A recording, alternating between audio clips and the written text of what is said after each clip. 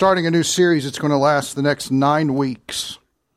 And then we will get into the church.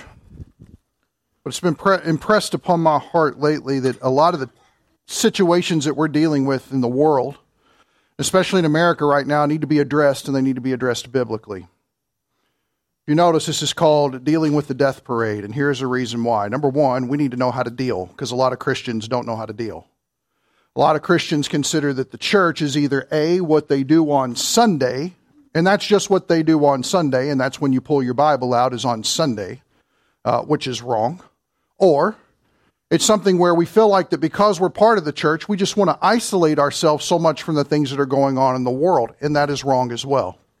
In fact, you find that in the 1800s, whenever we had this Enlightenment period that it's so called, and notice that that's loaded language, this Enlightenment period that came along, this idea of evolution started to go underway, and people really started to gravitate towards science over the Bible and these types of things. You all of a sudden had this shift away, and a lot of Christians went on retreat permanently in the culture. They just drew back and decided they weren't going to be involved anymore.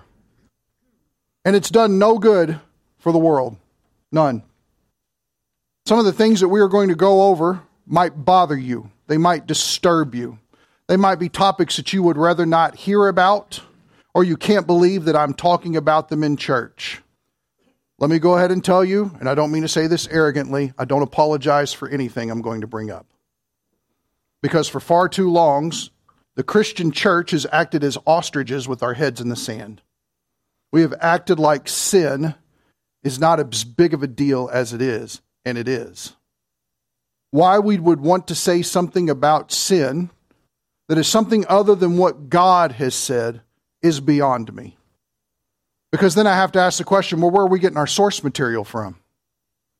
If we don't think that's sin, where is it? And how do we know? One of the worst things that we've ever done is started thinking for ourselves. You guys know this verse. The heart is what? Desperately wicked. And who what? Who can know it? Does it sound like we have a good foundation to start from? Absolutely not. And apart from the regeneration of the Holy Spirit, let's just be honest, and this is kind of a play on words, we're a lost cause. We really are. Why am I calling it a death parade? Well, honestly, I couldn't figure out anything better to call it. Our entire culture is bent on death. Our culture loves death. Death. 4,400 babies are to believe in some way aborted a day. Whether it be through RU486 or whether it be through an actual abortion that's taking place. We're actually having debates right now. Elected officials are discussing whether or not a botched abortion baby who is alive and living after being born, because we couldn't successfully murder them in the womb, whether or not we should just turn our backs and have a conversation about what we're going to eat for dinner that night while that child dies. That's where we're at. We're actually having this discussion. Yet a woman gets into a car wreck who's pregnant. Her baby has been born. She dies, and they hold the baby on life support, and now they want to convict them of a possible double murder if the baby dies. Where's the line, guys? You see what I'm saying? And this is what happens when you take somebody who is an authority, being God, and His Word that is an authority, and you begin to fudge on the edges. You begin to smooth them out, sand them off, round them out so that it's a little bit easier pill to digest. Then what you've done is you've opened the floodgates for debauchery. You have allowed for an influx of redefining truth. I tell you this does not need to be redefined. It needs to be read and obeyed. And that is the problem we have with our culture. Now let me go ahead and say this as a disclaimer. If there's something I'm saying that you don't like, awesome. If you want to stand up and get mad and we can yell debate right here, that'll be fun for everybody else. But I don't know how edifying it's going to be. And that is my purpose, is to edify you. Over the next 9 weeks, this might actually become kind of depressing. Why? We live in a depressing world. If you've missed that fact, you're going to be sorely surprised. But my goal is to bring it back to the point of God is the authority. He and he alone. Period. Now, why is it a parade? Here's the reason why. Because everybody is celebrating death. Right? It's a woman's right. Is it? Everybody notice that we've redefined marriage? Let me tell you where we've gotten the problem of this. Well, these people advocate for, watch the language, traditional marriage. What does the word traditional marriage say about marriage? It's what? It's outdated. We need to update this. When was marriage established? By God before what? Before sin ever entered the picture. So notice the idea of traditional has no bearing on it. Actually, what we need to do is stop saying traditional marriage and start saying biblical marriage. Why? Because it places the authority where it needs to be. The government does not mandate who does and doesn't get married. Government has been used as a pseudo-god in order to provide legitimacy for depravity. That's where it's at. Period. And we have to wake up. We have to stop thinking that Fox News is truth. We have to stop thinking that CNN is truth. Political parties have gotten Christians in more trouble than we ever need. It's not become a help, it's a hindrance. And why is that? Because we have strayed from God's word. Now here's what I'm going to say. If you disagree with me and you don't want to come talk to me privately, that's cool, but come all 9 weeks. Don't just take one sermon and say, well, this is everything, and I hate people for that. No, all 9 weeks. I spent a lot of time working on this, and I believe that Paul, through the inspiration of the Holy Spirit, has already answered all the issues that we have. So here's what I want to do. Number one, my temptation is to spend forever going through these first 17 verses. What I'm going to ask you to do over the next 9 weeks is to just be focused upon verses 16 through 32. I'm going to ask you to read them over and over. We're going to deal very slowly. Sometimes you've wondered, well, what we were doing through Foundational Framework was expository preaching because we're unfolding each passage, but we're getting ready to get super expository. Okay? We're going to spend 9 weeks dealing with verses 16 through 32 only. That's the only thing we're going to do. We're going to look at other passages, but this is going to be the focus in, breakdown, pull apart so that everybody understands it. And in 9 weeks when we're done, you should have an extremely thorough understanding to be able to biblically answer why our world is a death parade. Why we are championing the demise of everything good, holy, righteous, and wonderful. You ready to start? Romans, yes, sir. Romans 1, 16 through 32. So now here's what I want to do. Let's zoom real quick through verses 1 through 15 just so that we understand it. Number one, Paul is a called apostle. An apostle is one that is sent out. In fact, the secular term that is used for it, the secular Greek term of which it was pulled from, was the idea of commissioning a lot of ships and sending them out for a voyage or a mission that needed to be accomplished. Maybe they're taking cargo somewhere. Maybe it's a battle that they're going to be involved in. But it's the idea of being sent out. But he's not just sent out for any reason. Notice that he has to say here, he is a bondservant, one who is willingly latched to Christ Jesus. He's called, being set apart, verse 1, as an apostle, a sent out one. Notice that it says he's set apart for the gospel of God. The idea here in set apart is the fact that he has been marked out for a reason. Now we know, if we're familiar with Paul's conversion story in Acts 9, that the Lord actually makes a comment and says, he is my chosen vessel to minister to who? The Gentiles. I'm going to send this man to the nations to represent me. That's why he has been marked out by God. He's been marked out, or he's been set apart for a mission or a task to accomplish. It says here about this gospel of God, verse 2, which he promised. Okay, so notice that. He announced it is the idea. Beforehand. Beforehand is the Old Testament, through his prophets in the Holy Scriptures. The completion of the Old Testament, if you wanted to put a little verse next there, a reference, Hebrews 1:1 unfolds that idea for you. All of the Old Testament is preparatory for our understanding of who Jesus Christ is as God in the flesh, the God-man who saves us from sin. Now, if you're like, okay, I need more information about that. We just did 71 Sundays that led to that point. And I'm sure that Mitch can get you a copy in the back. Okay? So, moving on. Verse 3. Notice it's concerning his son. Now, watch this. Who was born of a descendant of David. That word descendant is actually literally translated seed. He is of the seed of David. Now, who was David? King. He was the most prominent king that Israel has had up until this point. Notice it says after that, according to the what? Flesh. Notice everything in verse 3 concerns itself with Jesus' flesh. Notice that he is concerning his son. A fleshly relationship would be like that. We would have a son today. He's been born literally speaking, of the seed, out of a reproduction type of idea. Notice, of David, having a descendant line, according to the flesh in his body, or the incarnation of Jesus Christ. Notice verse 4, this deals with the Spirit, who was declared the Son of God. Notice it's announced. Why? Because he's triumphant over sin, hell, the grave. He's conquered it all, and salvation only rests in him. He has been declared the Son of God.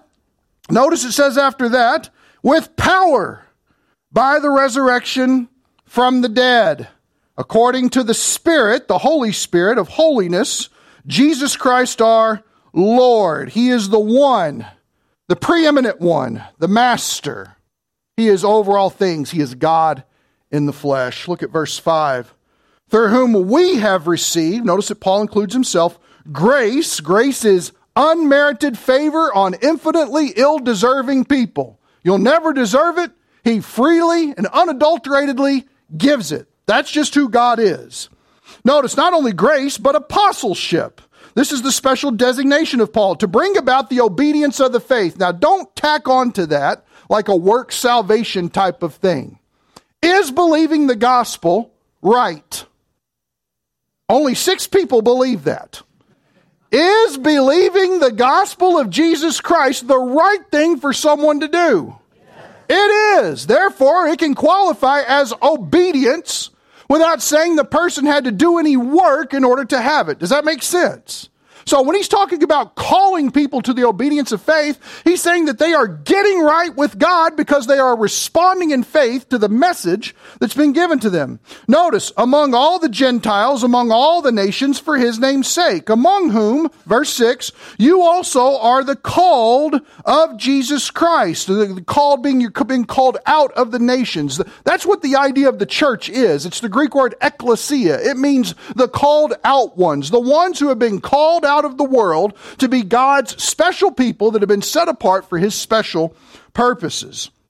It says here, verse 7, to all who are beloved of God in Rome, called as saints. Saints are not people that have to be dead for thousands of years before somebody gives them the thumbs up because they wear a pointy hat and says you can go in. That's not it.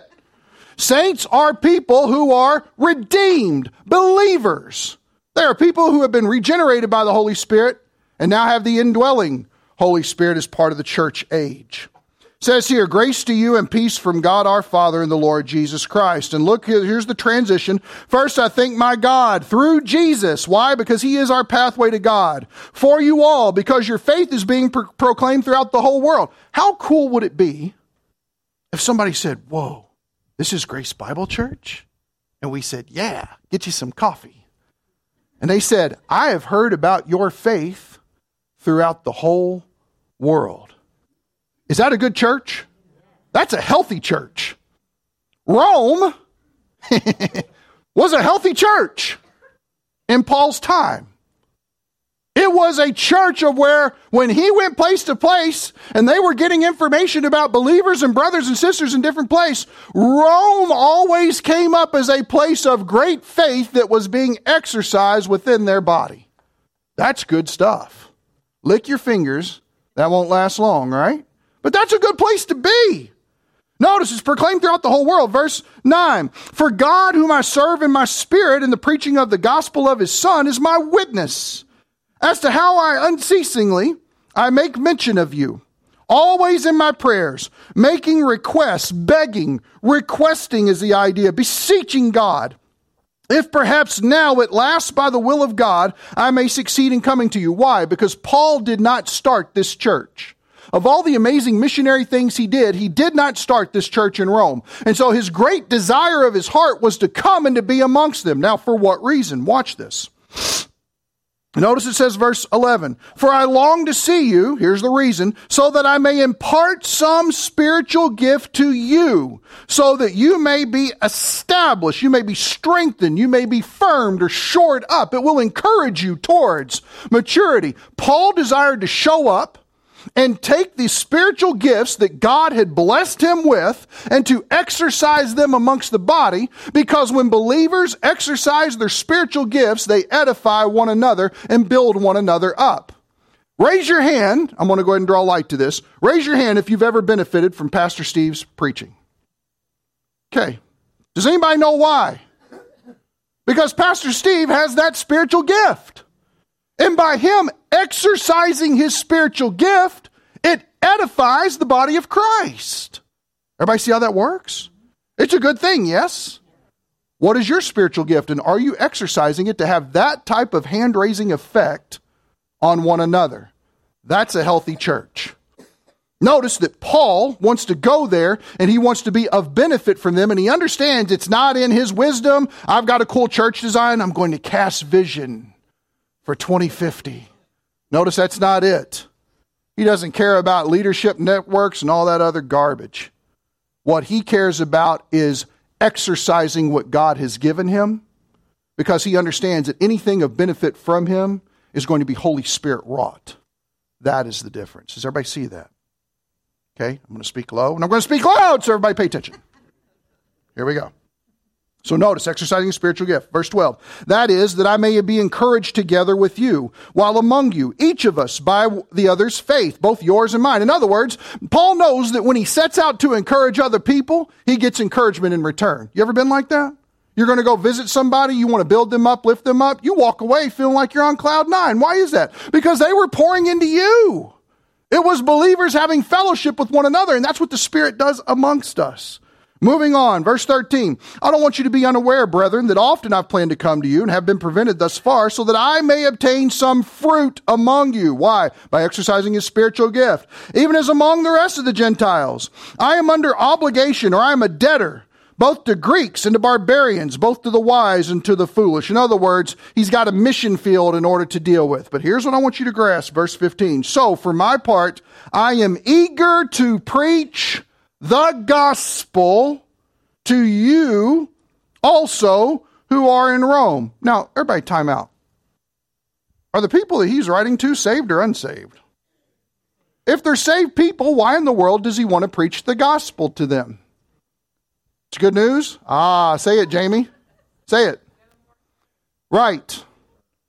Because the greatest problem with the saved is we need to get more saved. We need to go on getting saved. We need to be getting saved daily, if not hour by hour, all the time. He's crazy. I'm not.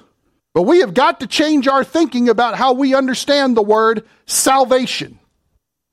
Because when we use salvation, I think it's used in at least 6 different physical terms and 3 different spiritual terms all throughout the Bible. Different ways. Whenever the woman who had the issue of blood, she says, if I just reach out and touch the hem of his garment, I will be... It does say saved. Everybody's translated it healed, but it's the exact same word as saved.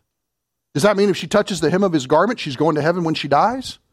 It does not. It means that she will be physically restored. Oh, Lord, they're encamping about me, and they come to kill me. Lord, please save me. Does that mean, Lord, take me to heaven when I die? No, it means bring in your righteous right arm and smack some fools around so I'll be able to get out of here bodily. That's what it means. Help! Deliver me! Rescue me is the idea.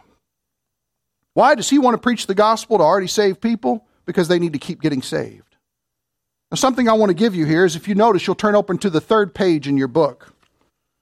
And Zach, being the patient, gracious, always with a smile person that he is, wrote all this down while I dictated it to him. If you want to have something good rub off on you, hang out with Zach for a while. It's good stuff. Notice that you have salvation in three different ideas here.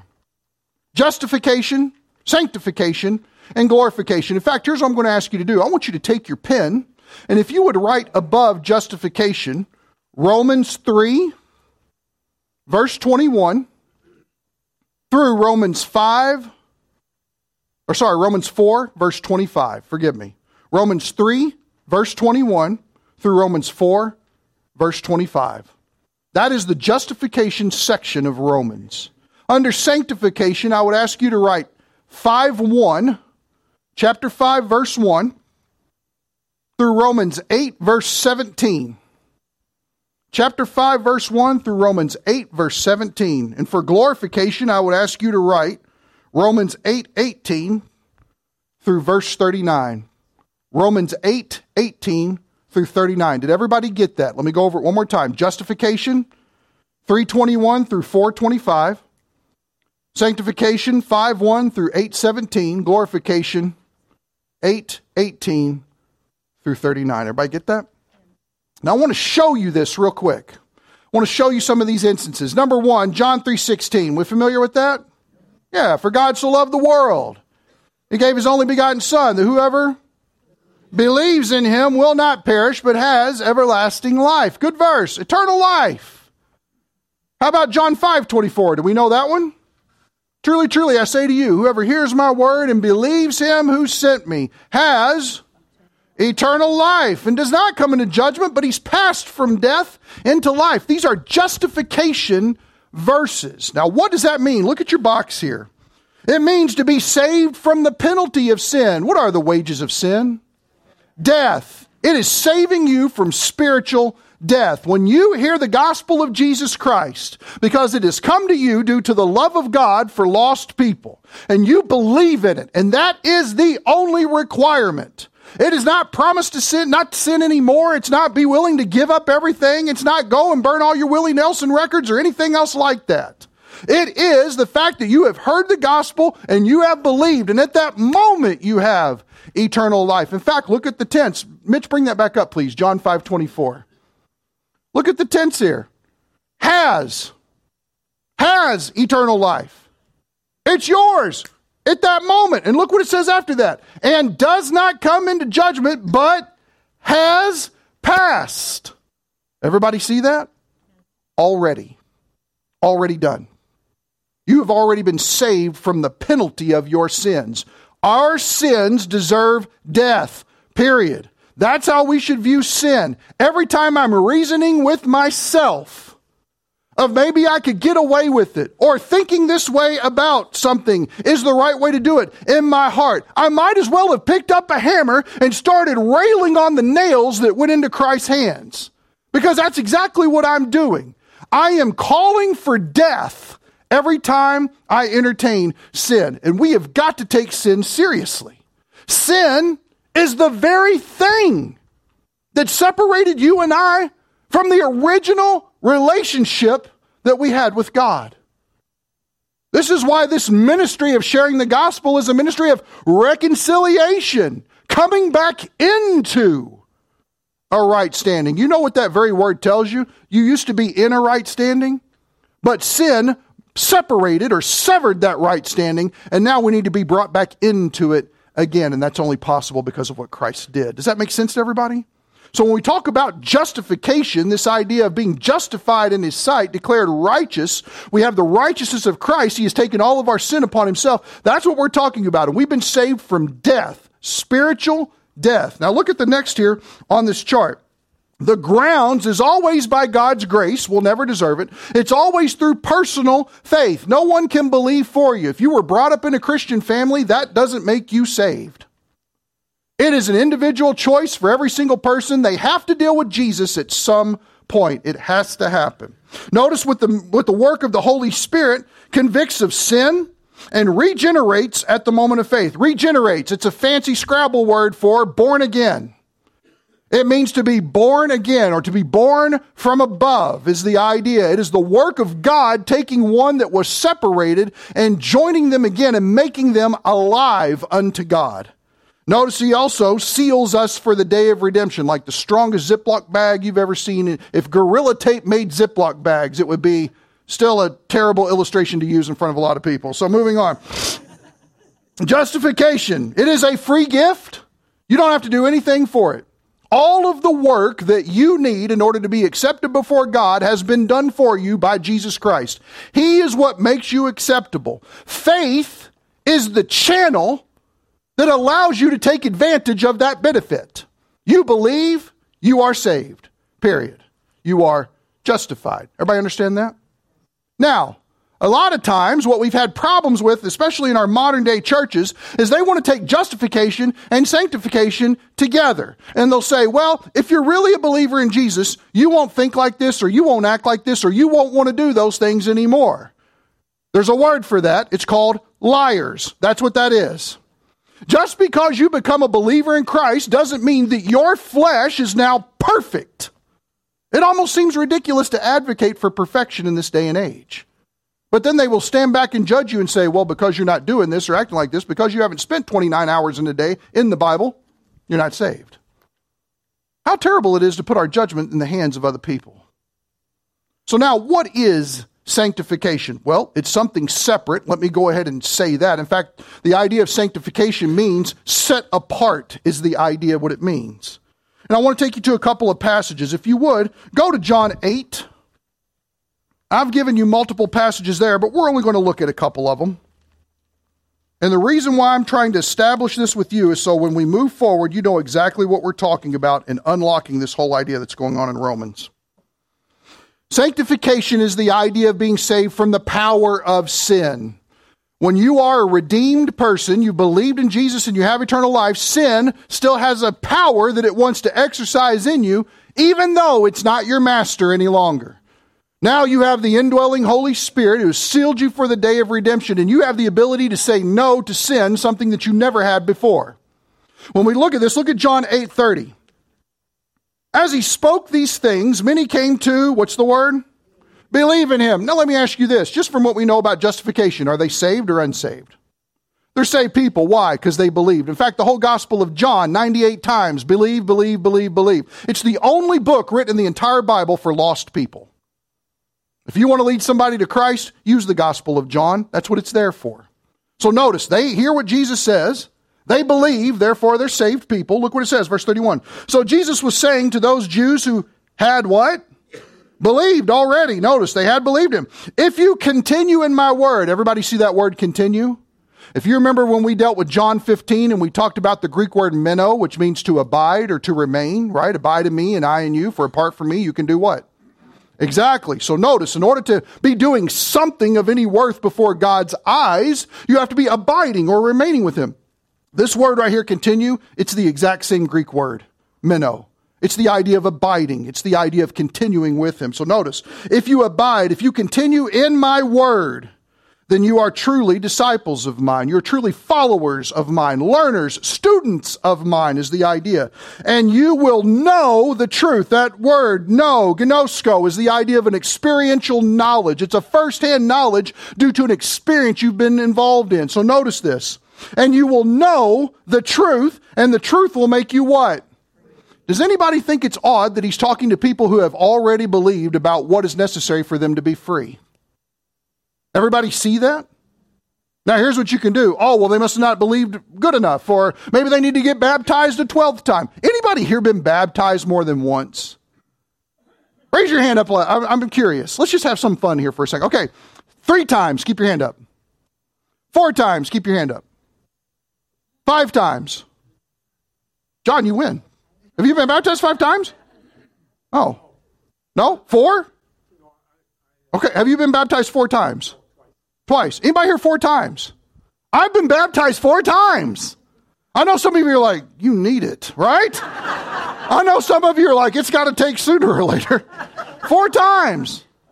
I don't win anything. But anyway, why? Because I tell you, who said that? Maxine, why? Stupid reasons. Man-made reasons. Because I had people teaching me at the very beginning of my Christianity that I wasn't good enough and I wasn't matching up. That Jesus wasn't enough. That's what I was told. So I'm reading passages like this and going, oh my gosh. And I'm scared to death that I'm still going to hell because whatever happened, maybe I didn't do it right. Maybe I didn't follow it right. It's like the prescription, right? I only took one. I should have took 3. Might as well go for it. Whatever, But it's that desperation of knowing that you're not eternally set with God because of what people taught you, not because of what God said. Dangerous. Check everything with the scriptures. Everybody notice here that he's talking to saved people about how to be free. How can you be free in your Christian life? How could you be saved from the power of sin? Abiding in his word. Does everybody see that? Notice this is talking about something other than justification. The idea here of sanctification is by grace, God's grace, through personal faith in Jesus, not just as Savior, but as your Lord. In other words, you are coming to terms in your growth with him that what he has had to say in his word about the specific areas of your life is the best possible result that there could be. And therefore, we need to forfeit our ideas about what is necessary to grow in Christ and instead submit ourselves to him. Does that make sense to everybody? Yes? Who's confused? Any questions? This is going to be a fun series, guys. I mean, you're writing your own notes. What else could you ask for?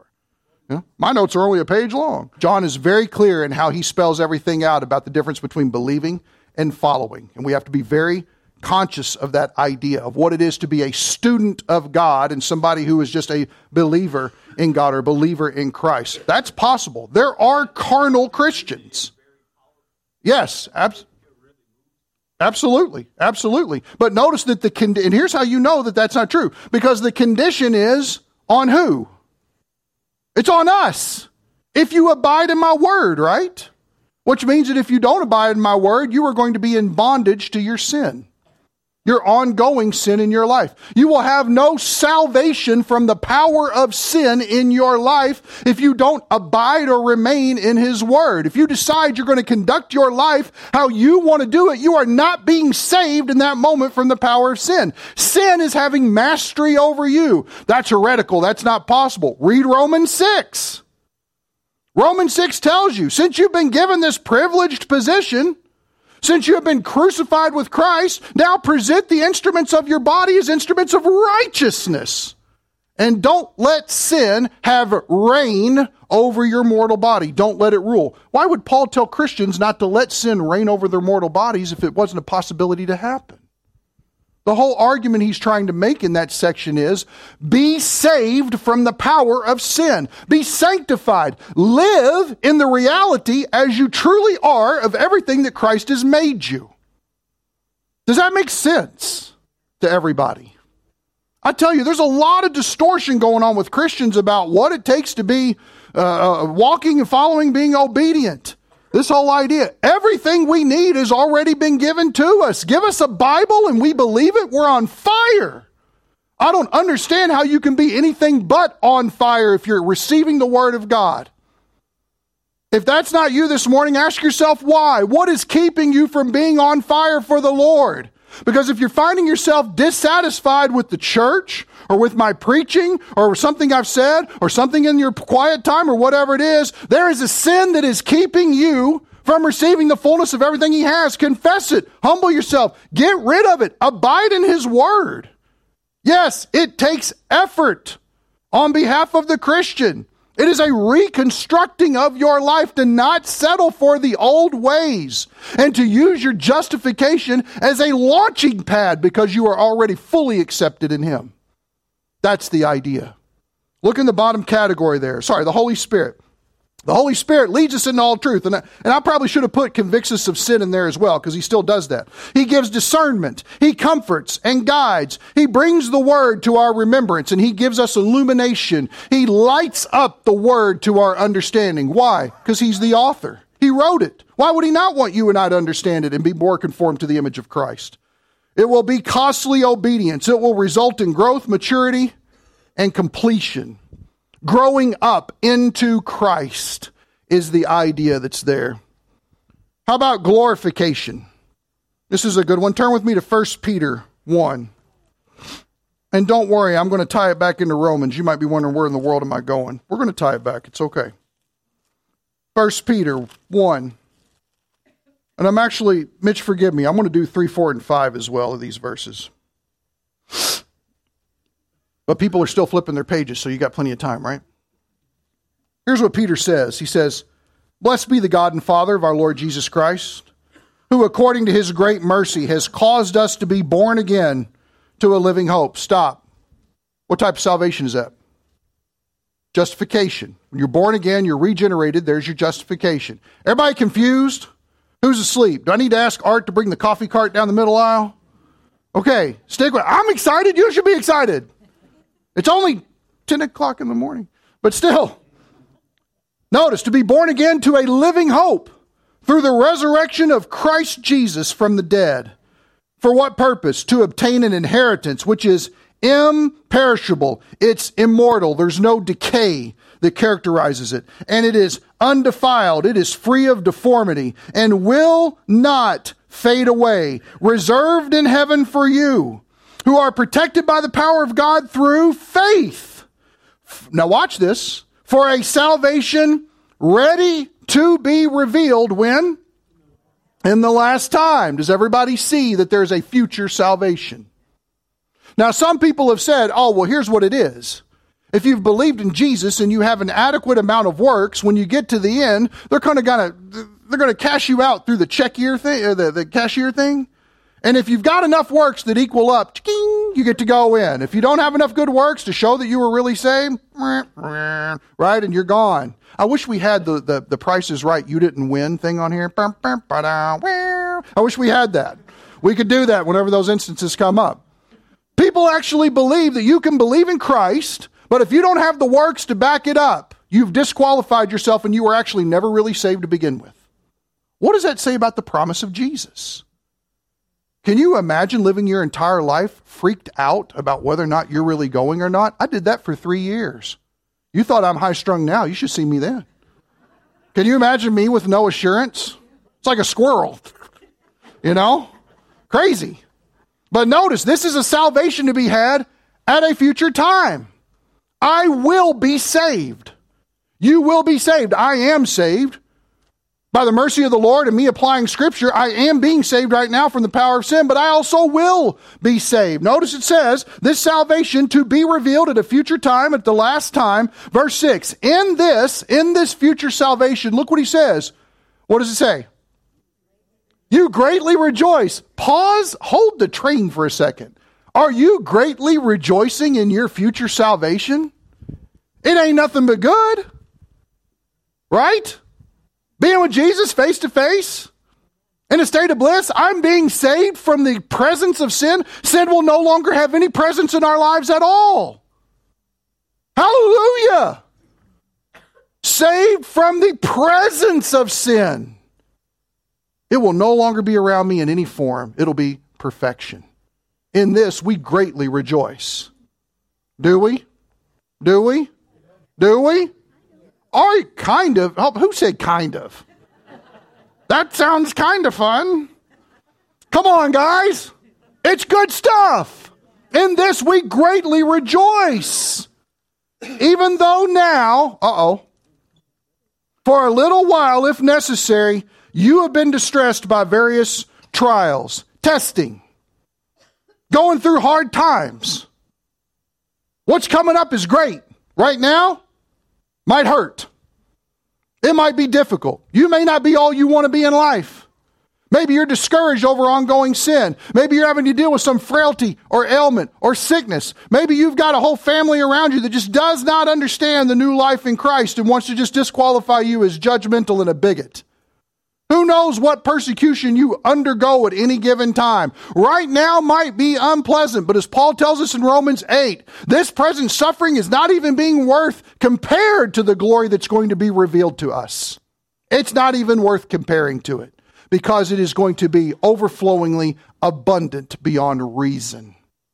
So notice you're currently going through this testing, this trial. Notice what it says, verse 7, so that the proof, and that word proof is probably a really bad translation. The idea there is the testing, and it speaks to the idea of endurance. The testing of your faith, being more precious than gold, which is perishable, Even though tested, and just so you know, that word tested and the word proof there are derivatives of the same root Greek word. Even though tested by fire may be found to result in praise and glory and honor at the revelation of Jesus Christ. In other words, for the believer who stays faithful, who is being saved daily from the power of sin, and that is sanctifying them and conforming them to the image of Christ, every hardship that you go through and endure faithfully because of God's word is going to result in praise, honor, and glory to Jesus Christ at the end. It's all great things that we get to praise him with. Do you realize that? Because we so often reason we're looking for an easy trap door out. We're looking for a way to get out of our hard times, not realizing that God is doing eternal work through us in this moment. Look what he says after that. Verse 8, and though you have not seen him, you love him. And remember, in the Bible, love is an evidence of obedience. Obedience equals what it is to love God. John 13 through 16 is very clear about that. I want to tell you the wrong thing. But look what it says.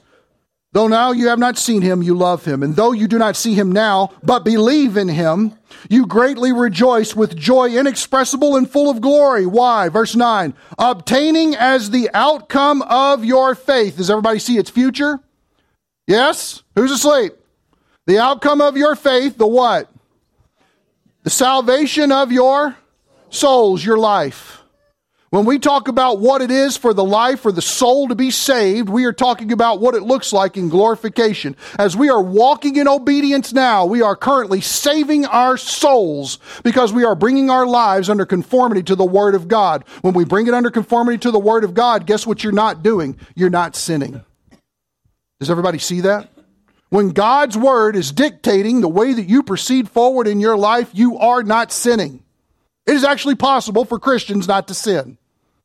When you're walking in obedience, you can't be sinning. When you're walking in the light, as he is in the light, it's no sin in the light. Does everybody understand that? This is what it means. You've been saved from the power of sin. Why? Because sin is not reigning over you. And then as a Christian, when you do sin, because everybody will sin, there's not going to be perfection until glorification, you immediately, 1 John 1:9, that sucker and cut it out and get it out of here. Catch the sickness early so it's easier to eradicate. Everybody see that? The salvation of your souls.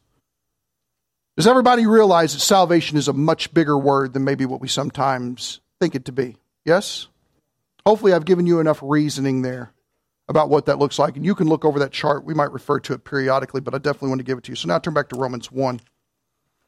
Why does he want to preach the gospel to save people? Here's the reason why. Because saved people need to get saved. They need to get saved from the power of sin. And that is exactly what the problem is going on, not just in Paul's day, but in our day as well. It's the power of sin that is dominating not just lost people. We would expect that. And let me say something about that real quick. Christians, stop being shocked that lost people are acting like lost people.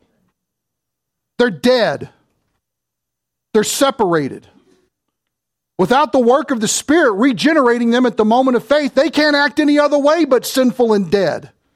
Dead people act like dead people.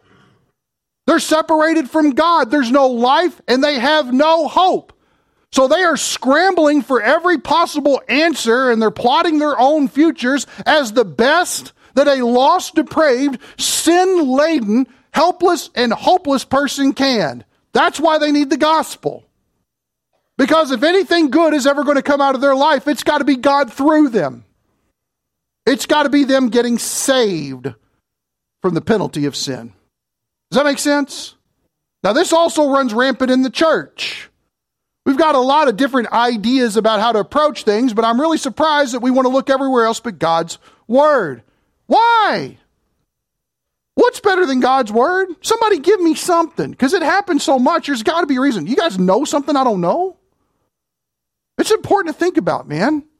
Why is it that we opt for everything except what God's Word says? Here's one of the reasons why is because when God's Word said it, it requires that we change. People don't like to change. One of the reasons why we've slapped that marriage label with traditional is because we want to render it unchangeable, right? How do I know if I'm that person? If your favorite hymn is I Shall Not Be Moved, it's probably you. I don't have Tom here to pick on. I got to get somebody. Romans 1:16. And here's what everybody's done, man. We bought the posters.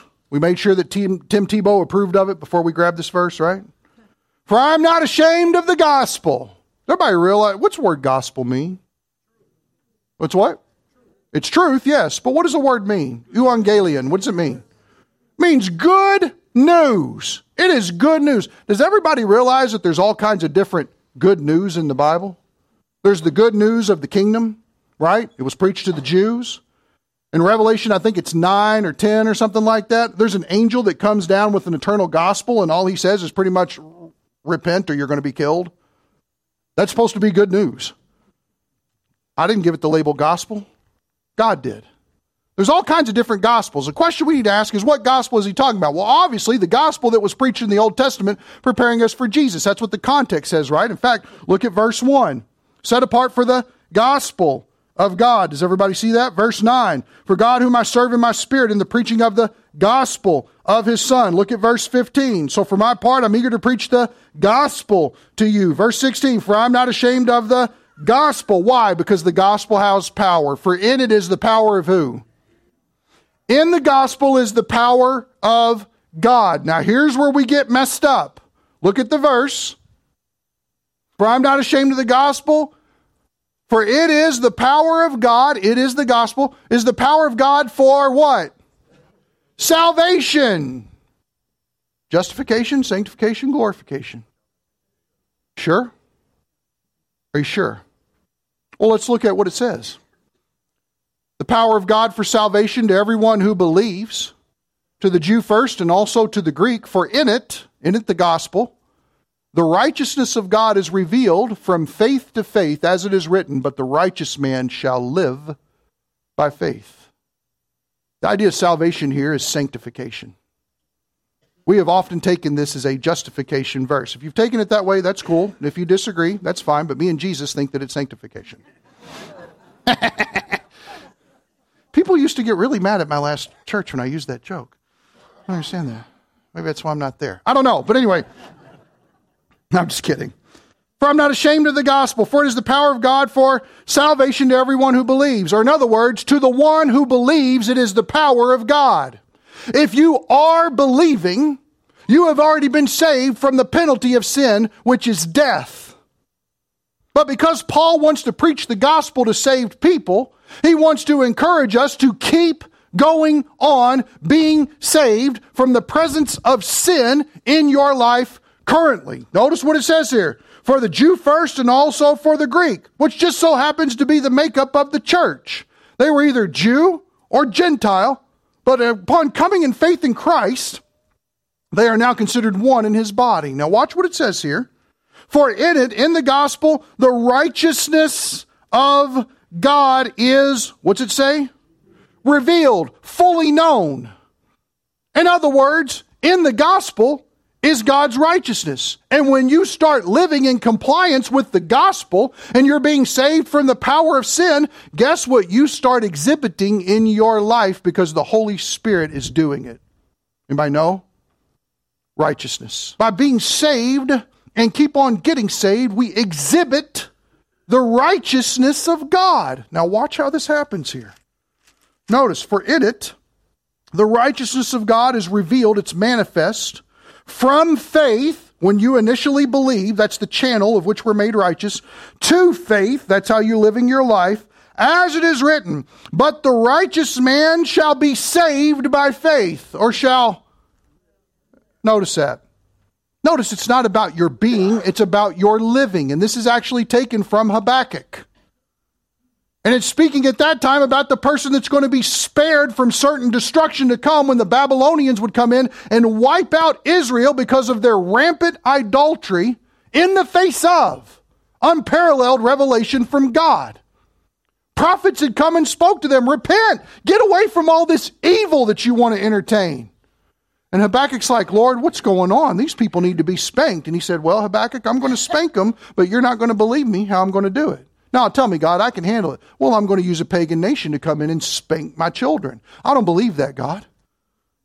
If you want to know how to get out of harm's way and be saved, be delivered from that situation, you live by faith in what I've said. That's how you live.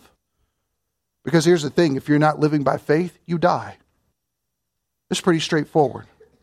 If we are not living by faith, or let me put it this way so we'll be more familiar. Apart from Him, we can do. It's the same thing. It's the same thing. So notice, it's living by faith. Now, how do we know this for sure? We didn't necessarily cover it, but I just want to give you a glimpse into what we're going to look at in a couple of weeks. Look at verse 18. For the wrath of God, I make no apologies for that. I think that's important for you to know right now. The word wrath is the idea of being severely displeased, or more particularly, to have anger about something.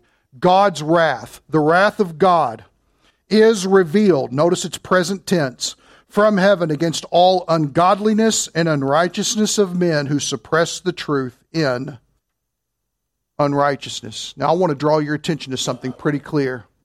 Number one, wrath of God. Is that bad? Yes, notice, Theology 101, wrath of God, bad. That's the answer. The wrath of God is bad. How do we survive the wrath of God? Well, we're saved. The wrath of God would never come against us. You sure? We abide. We live by faith. In other words, the gospel is the power of salvation, sanctification for us. The gospel saves us from the power of sin in our lives. And can the wrath of God come against Christians? Absolutely it can. How do you know if you're a candidate for the wrath of God? Well, are you suppressing the truth in unrighteousness and ungodliness? That doesn't sound right. How many of you here as parents, when your child does something wrong, refuses to spank them? If that's the case, you're a bad parent. Let me go ahead and tell you. You need to be reconstructed as a parent to think biblically about what it is to discipline a child. Because when they are blatantly defiant, they don't learn by, no, honey, don't do that. And God doesn't treat His children that way either. When His children sin, He deals with it decisively. He comes in and He corrects it quickly. And in such a way as to teach a lesson so that it does not happen again. We shouldn't be parenting in any other different way than that. The wrath of God against unrighteousness. Why? Because people are suppressing it, covering it up. It's like doing this. What does God's word say? No, look at this right here. This is what matters. What matters is what we've legislated. What matters is what Cosmo says. What matters is what's on the front of the National Enquirer as I'm going through the grocery line. What matters is what Oprah has declared righteous. Where did all these talk show people get this authority from? How in the world is well, that's exactly right, Satan, that's true. How in the world have we allowed horoscopes to dictate how we view our days? Since when did the opinion of other people become so important? You know what they call that in high school? Peer pressure. You realize that the whole world is sinfully running like high schoolers. Good gravy, if that's not an illustration, doesn't get your attention. And what we actually find, what is the cause of things that are going on? Well, the cause is sin, and the reaction from God is His wrath. As a Christian, are you suppressing righteousness? Do you have just a little pocket of sin that's okay? Guys, do you have that hidden drawer full of pornography that you want to make sure that your kids don't get into, that causes your wife to secretly sit here and think about why she's not good enough to be the entertainment of everything that your eyes would possibly need and satisfy you? You've got to look elsewhere. What about those certain shows that you have dialed in somewhere else that you watch late at night after everybody goes to bed? That's unrighteousness. That's suppressing the truth. Because all those things are sin. Ladies, how about you're so concerned with keeping up with the Joneses by prettying yourself so much that the inside is dark and decayed? That your appearance is ultimately your God. Because you're really concerned about how other people view you. Go to the grocery store sometime in your bathrobe. I would never do that. Don't be so proud. I'd do it.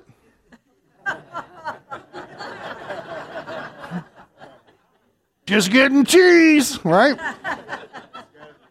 Let's not be so proud. When we talk about this, that Satan is the God, the prince of this present age, the God of this world, that's Jesus' words. He has so effectively woven the tapestry of deceit in this present system that we live in that a lot of times we buy into worldliness and we don't even realize it. We don't even realize that we have put our chips in that basket until it's too late. Remember, his object is deceit. He doesn't want to know. He doesn't want you to know he's leading him in a wrong path. But I tell you this, if our noses are buried here, we will see more clearly. Let me ask you this, husbands and wives. What do your words look like towards your spouse? Even in times of frustration. Maybe you have an unbelieving spouse. Guess what? Doesn't nullify you from being obedient to the Word of God. This is what we always use, right? Well, you know, the Bible says, husbands, love your wives as Christ loves the church. I'm going to tell you a secret. He didn't need you to tell him that. He knows it. You've just stepped into the world of nagging. And he clogs his ears and doesn't want to hear it. And then what is the response? Well, because he's not going to love me as Christ loves the church, I am not going to submit to him as unto the Lord. Is that the way to handle that situation? Maybe guys, you come in with chest, but you know you're supposed to submit, woman. Good luck not getting poisoned at dinner. That's all I got to say. And then what happens? Well, I'm not going to love her as Christ loves the church. Those commandments are not given based off the worth of the other person. Those commandments are given because of who Jesus is. Submit to him as unto the Lord. Well, he's not worth it. Well, of course he's not, and neither are you. Jesus is worth it. And it's Jesus' command, not ours. God has infinitely better for every single person in here. And he has equipped us to take of it, utilize it, enjoy it, and glorify him greatly through it. We have every spiritual blessing in the heavenlies. All of them. You lack nothing. Are we settling for less than what God has made available to us? This is going to be a hard series for some of you. It's hard for me. Good grief, I've repented like 12 times this week. I mean, more than that, but regarding this sermon. Because I saw a lot of what I'm so dissatisfied in the world. Let's be honest, I had to look at my own heart and ask where it was there. Pray with me. Father, we ask that you use the Word of God to convict us and show us that you don't want us to just be saved, but to keep on being saved. That only in your gospel is the power of your righteousness. That your righteousness can be displayed through us. That the righteous will live abundantly. Father, examine our hearts. Boil them hot. Bring to the surface what is keeping us from living abundantly. Pray, Father, that we stop trying to live life. We would call out to you, the only one that can make a difference. You want to love, you want to nurture, you want to minister, you want to exhibit grace upon grace. You want to lavish us in all of these blessings, and you've done so. Father, we don't need to miss out any longer. Convict us where we need it. Strengthen us where we need it. Pray it in the name of Jesus our Lord. Amen.